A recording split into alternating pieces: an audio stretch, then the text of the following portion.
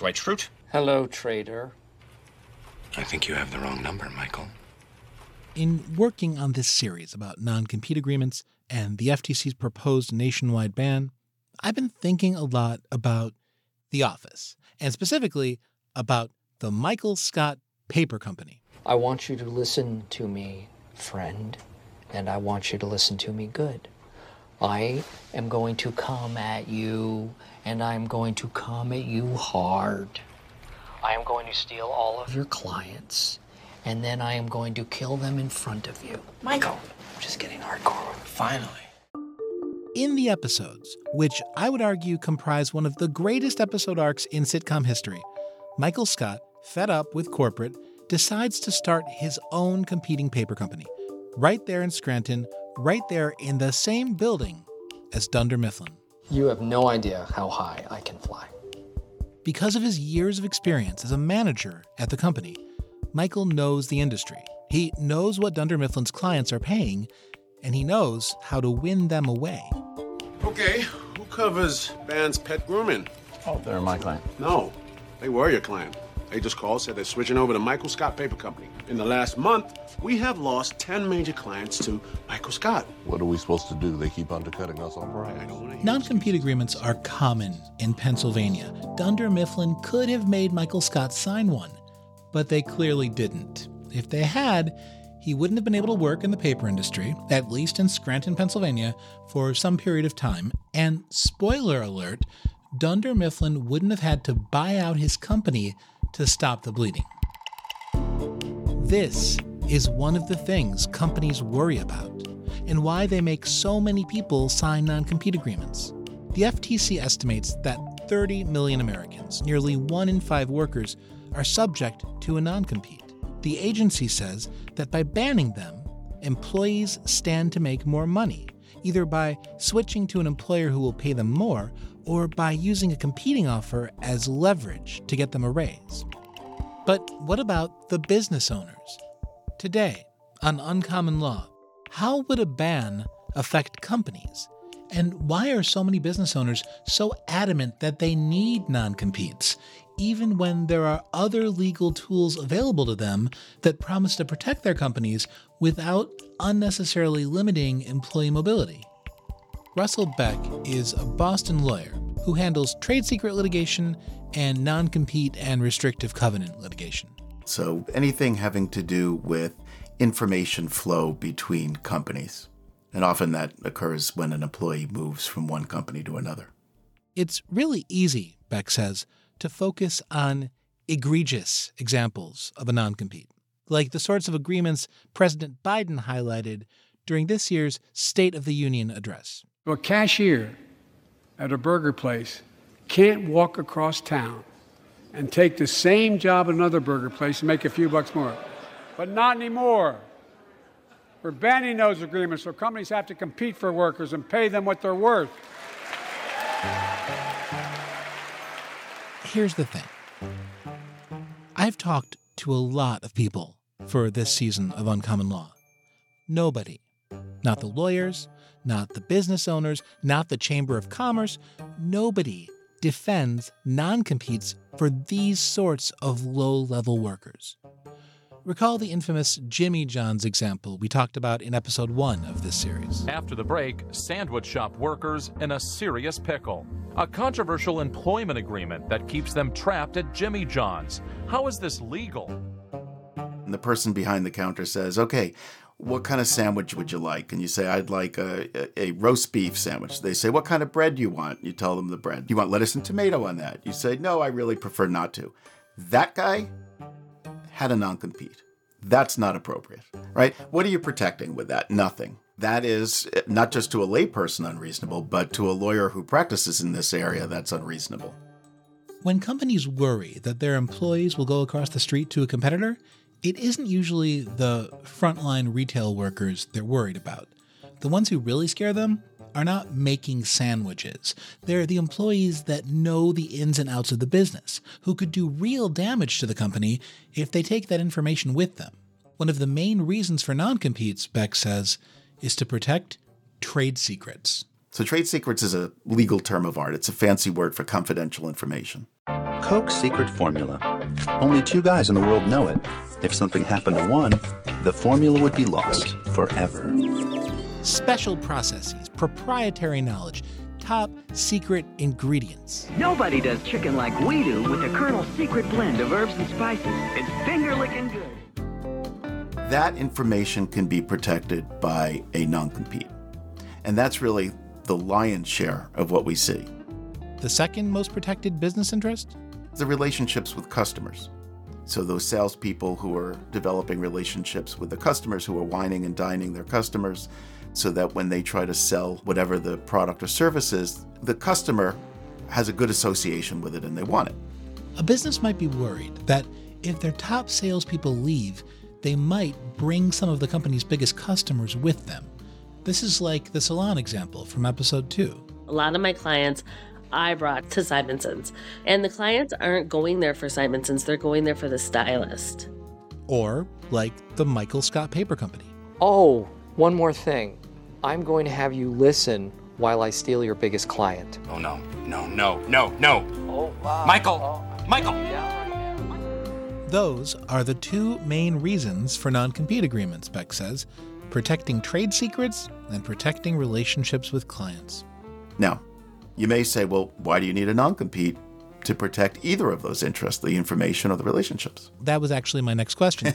Why a non-compete instead of a non-disclosure agreement or a non-solicitation clause? It feels like a non-compete goes further than is necessary to protect the business, restraining trade and limiting employee mobility and maybe even stifling innovation for no good reason except that a business maybe just doesn't want competition. So that's absolutely the argument that people opposed to non-competes will make, and it certainly has some appeal. And in many cases, that's actually true. A non-disclosure agreement or a non-solicitation agreement or the combination of the two may suffice. But let me give some examples of where they don't suffice. I'm guessing most of the audience has at least heard of, if not used, WD-40. WD-40. That name comes from Water Displacement 40. WD-40? Best tool I have. Great stuff. It's a lubricant. What do you have that sticks or squeaks? And in fact, they have a saying, you only need 2 things in the world, duct tape and WD-40. Duct tape for the things that should stick but don't, and WD-40 for the things that do stick but shouldn't. Pick up a can at your favorite store. So it's WD, Water Displacement 40. It's the 40th formulation. So there were 39 formulas that preceded the 40th. Now imagine you were one of the people that was working on Formula 39. And maybe you even got it to Formula 40, maybe you didn't, but you were involved, you know what Formula 39 is. And you go to a company that says, hey, you know what, I'd really like to make a lubricant that will work the same way that WD-40 does.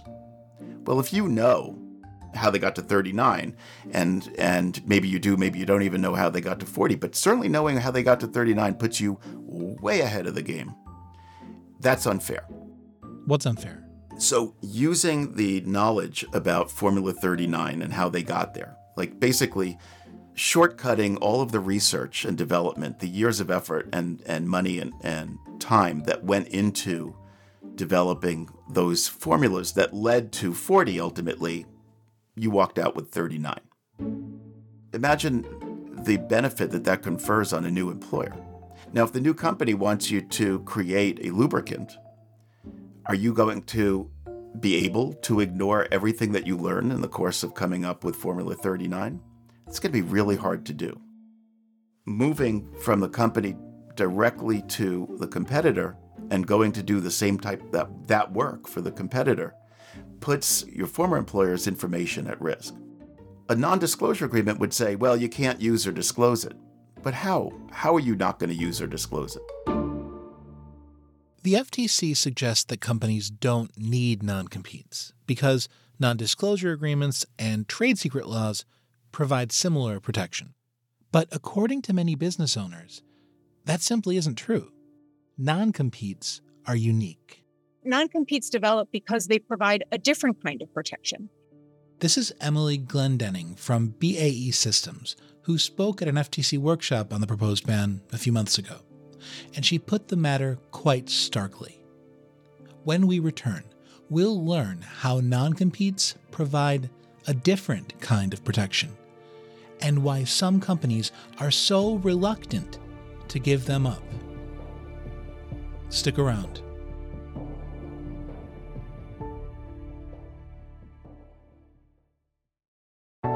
The difference between missed opportunity and actionable intelligence.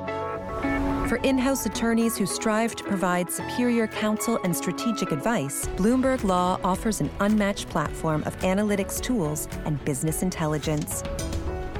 All to help improve productivity, mitigate risk, and inform decision-making. For the comprehensive platform that helps you work smarter and faster, the difference is Bloomberg Law. At a recent FTC workshop on the proposed non-compete ban, Emily Glendenning posed a common scenario. Imagine, she said, you've shared your most confidential information with your employee, who then leaves to work for a competitor. How do you truly protect that information? You could have her sign a non-disclosure agreement or threaten trade secret litigation. But because you can't monitor her conduct anymore, you can't know what she's disclosing. Even if she wants to comply, she cannot excise your confidential information from her brain. She knows what avenues your competitor should follow and what blind alleys it should avoid. This isn't all just speculation. Employees leave for competitors all the time. And sometimes they don't just take the tacit knowledge of why WD-39 doesn't work. Sometimes there's a real risk that they'll take actual confidential information and trade secrets with them. So to minimize that risk, a lot of companies build non-competes into their employment agreements, like the EMC Corporation. We could not let any element of those business competitors take our business. And that's why we zealously and appropriately protected our intellectual property, our trade secrets, our confidential information. This is Paul Dacier, who spent nearly 3 decades as general counsel and later executive vice president of EMC Corporation. If that name sounds familiar, you might be thinking about its deal with Dell back in 2015. Reported earlier, Dell is in talks to buy data storage product company EMC. Dell's offer lead and the biggest technology takeover ever. Dell agreeing to buy EMC for $67 billion to pull off the deal. Stick around, you are watching Go. But decades before that takeover, EMC was an up-and-coming computer and data storage company based in Massachusetts. Very up-and-coming. Through the 90s, we became one of the key players in the development of the internet. And our market capitalization at the height of the dot-com boom was about $220 billion. So a big company that competed with the giants of the computer industry. And sometimes, when EMC's employees left for a competitor, they flat out took trade secrets with them, despite the existence of a non-disclosure agreement. When somebody walks across the street, they could, and sometimes do, violate those non-disclosure agreements, either by taking documents or files with them, or, beyond their general skill and knowledge, take the specific knowledge they have, for example, about EMC, and what we were doing from a pricing, development, selling point of view, and disclose it to their new employer, such that then, if that happens, I won't know until it's too late. The damage is done. The damage is done. Did it happen at EMC? Can you point to any specific examples? Yes, we've had a myriad of examples through the 1990s and into the last decade before we sold out. Somebody downloads thousands of documents, sales plans, engineering plans, pricing plans, or programs, and either downloads them or sends them to the personal computer and then walks out the door. There are some companies out there I'd rather not use names, and they hired our people with impunity, and many of them took our documents. Even when employees don't take confidential information with them, Their departure, Dacier says, can hurt a company. What happens when you lose important people? Others notice. Did that happen? Yes. So if you let somebody go, others will go. You lose an executive vice president like that, and that will send a message to the troops as to our continued viability. It doesn't mean that you go out of business overnight. It's just a question over time how much business you'll start to lose. Dacier's fear sounds kind of like what we talked about in our last episode. In Silicon Valley, throughout the latter half of the 20th century, lots of people left their companies to go to a competitor or to form new companies. What developed in Silicon Valley was a culture of being able to move. And because of California's prohibition on non-competes, their employers couldn't stop them. That's why they were able to go. Once Silicon Valley discovers that they can't stop people from changing jobs and don't really want to, when they begin to understand that you've basically created a huge externality, you get Silicon Valley. So some might argue that, so what if your employees can go somewhere else? Workforce mobility is good for the employee, and it might encourage companies to become better places to work so that their talent won't want to leave. Plus, with all those people seeding new companies with knowledge and experience, we might invigorate the economy and create a ton of cool new stuff. Win, win, win. Right? It does have superficial appeal to point to Silicon Valley. Again, Russell Beck, who is about to pour some cold water on our romantic fantasies of Silicon Valley as a collaborative capitalist utopia. It turns out there is a major downside to letting employees go wherever they want, whenever they want. That downside is called trade secret litigation. And per capita, California has the most trade secret litigation of anybody. California has more litigation over trade secrets than anywhere else. Why is that? Well, a company needs to protect its information, and if it can't do it through non-competes, it's going to find other ways to do it. When employees run to competitors, even if they don't intend to take confidential information, remember, it's still there, inside their mind. Sometimes employees can't help but bring the formula for WD-39 with them. So the former employer says, okay, we need to protect ourselves because if this employee is working for the competitor at this point, doing the same job, they can't do that job without using our information. What are the tools available to protect ourselves? There's only one tool left at that point. It's trade secret law and the related breach of contract that you'd have for a breach of a non-disclosure agreement. And trade secret litigation is considerably more involved and expensive than non-compete litigation. So with non-compete litigation, generally the courts are presented with a contract. They can read the contract. They can look at the job that the person had before. They can look at the job they have now. And they can say, your new job violates that contract. As litigation goes, that's not very expensive. There's not a ton of discovery needed. In contrast, with trade secret law, we need to get a lot more detail. What was your conduct before you left? What was your role exactly? What information did you have access to now that you've gone over to the next company?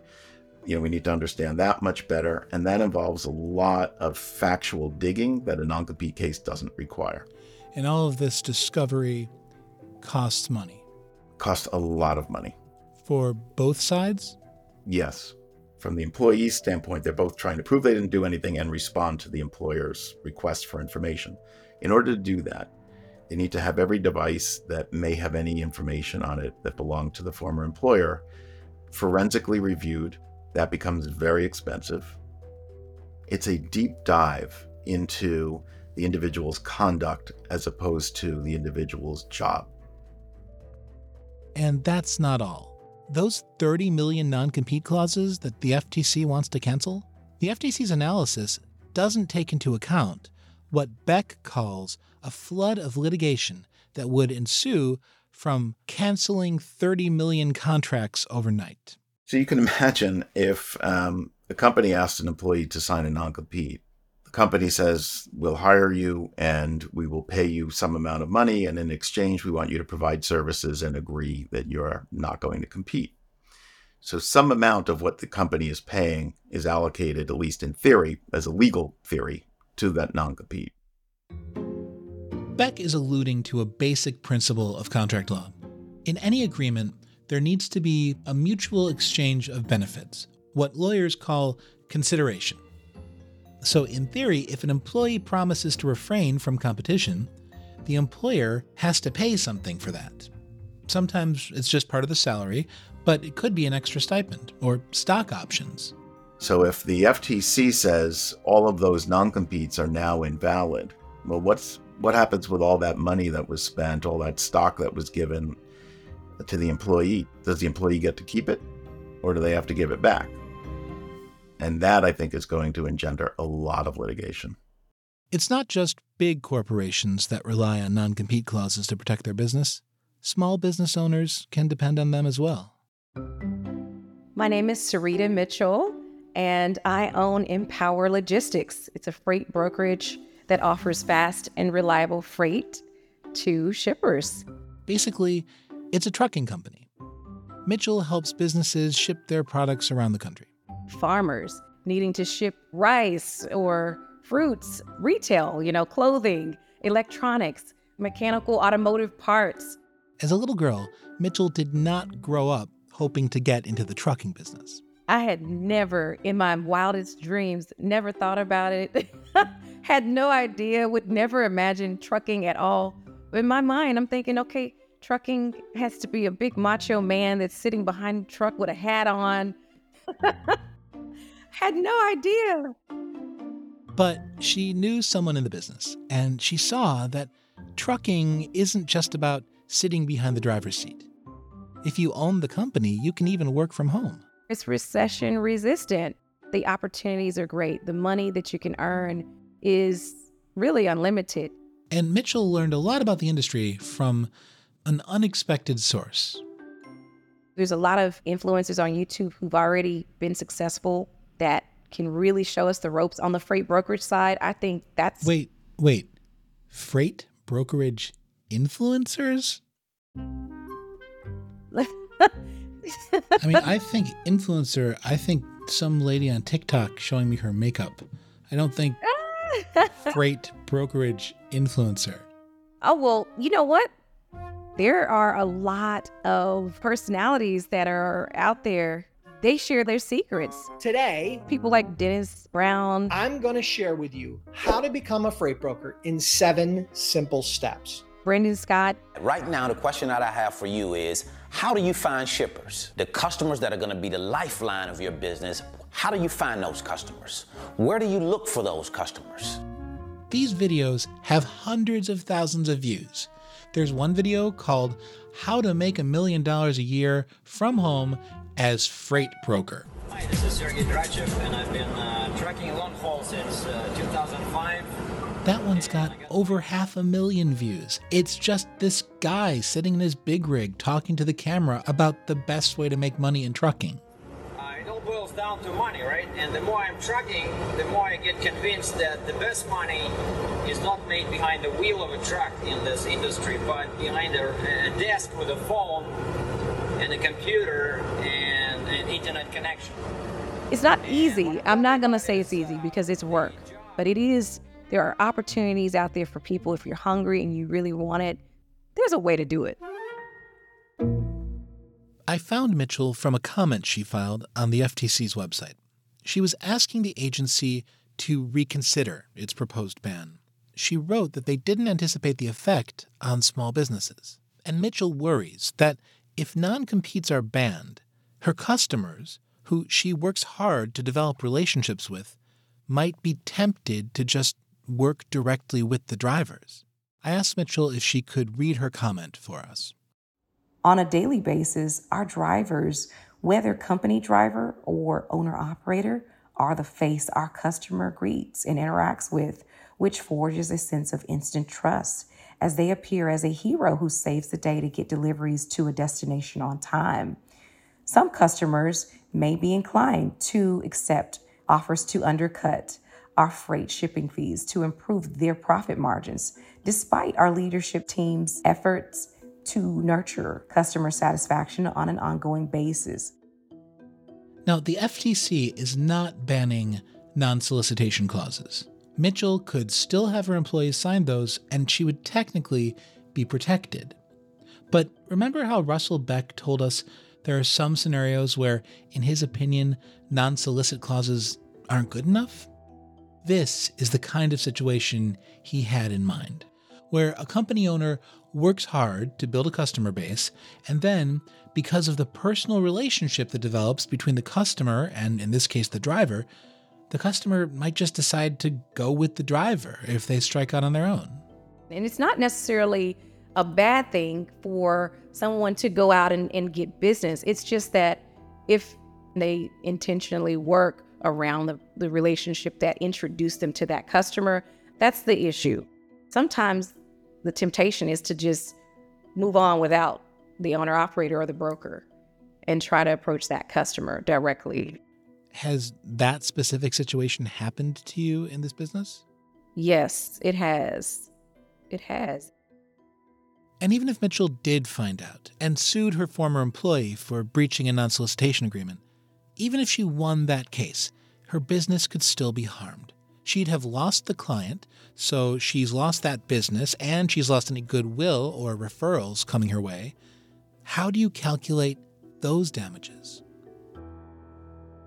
So Mitchell uses a non-compete. She says the stronger language of a non-compete feels like it would be more effective in dissuading employees from going after her customers.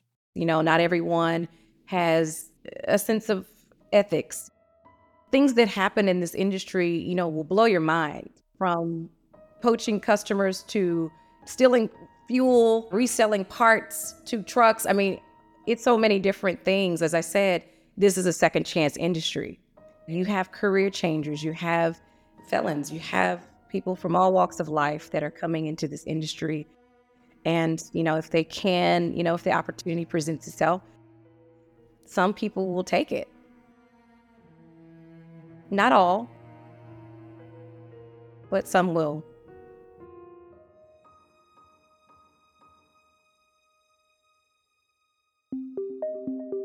Next time, on the conclusion of our 5-part series on non-competes, we'll hear from the U.S. Chamber of Commerce, which has already indicated it will sue to block enforcement of any FTC non-compete ban. They were smart because the issue of non-competes does resonate. The real question for the Chamber is, does the FTC have the legal authority to write this rule?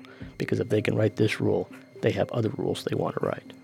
If Lena Khan's FTC bans non-competes, what's next? There is no limit to what Khan thinks she may be able to achieve if she can label it an unfair method of competition. Lena Khan is not coming out of nowhere. It really is the natural progression of the insights that we have about how harmful non-competes are on our markets. We'll revisit the question we posed in episode 1. Does the agency even have the power to pass this regulation? That's next time on Uncommon Law. Uncommon Law was written and produced by me, Matthew Schwartz. I also did the mixing and sound design for this episode. Uncommon Law was edited by Josh Block, who is the executive producer for videos and podcasts here at Bloomberg Industry Group. I'd like to thank Andrew Satter for his editing help on this episode, and an additional thank you to Tom Taylor, Cheska Antonelli, and Joel Meyer. Also, wonderful news for us here at Bloomberg Law, our last season on affirmative action won the American Bar Association's Silver Gavel Award for Media and the Arts. So especially with affirmative action back in the news, given the Supreme Court case, you're going to want to listen to that season if you haven't already. If you like Uncommon Law, tell a friend and leave a review on Apple Podcasts. It really helps. Join us next time for the season finale of Uncommon Law.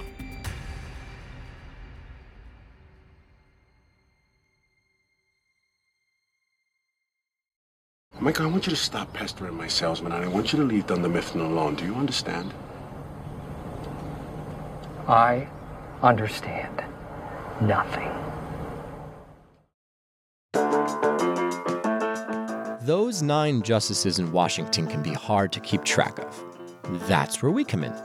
On our podcast, Cases and Controversies, we give you a week-by-week accounting of the Supreme Court, the filings, the arguments, the opinions, and much, much more. Check in on Fridays with Bloomberg Law's Cases and Controversies to find out what's coming up on the horizon at the Supreme Court. Download and subscribe wherever you get your podcasts.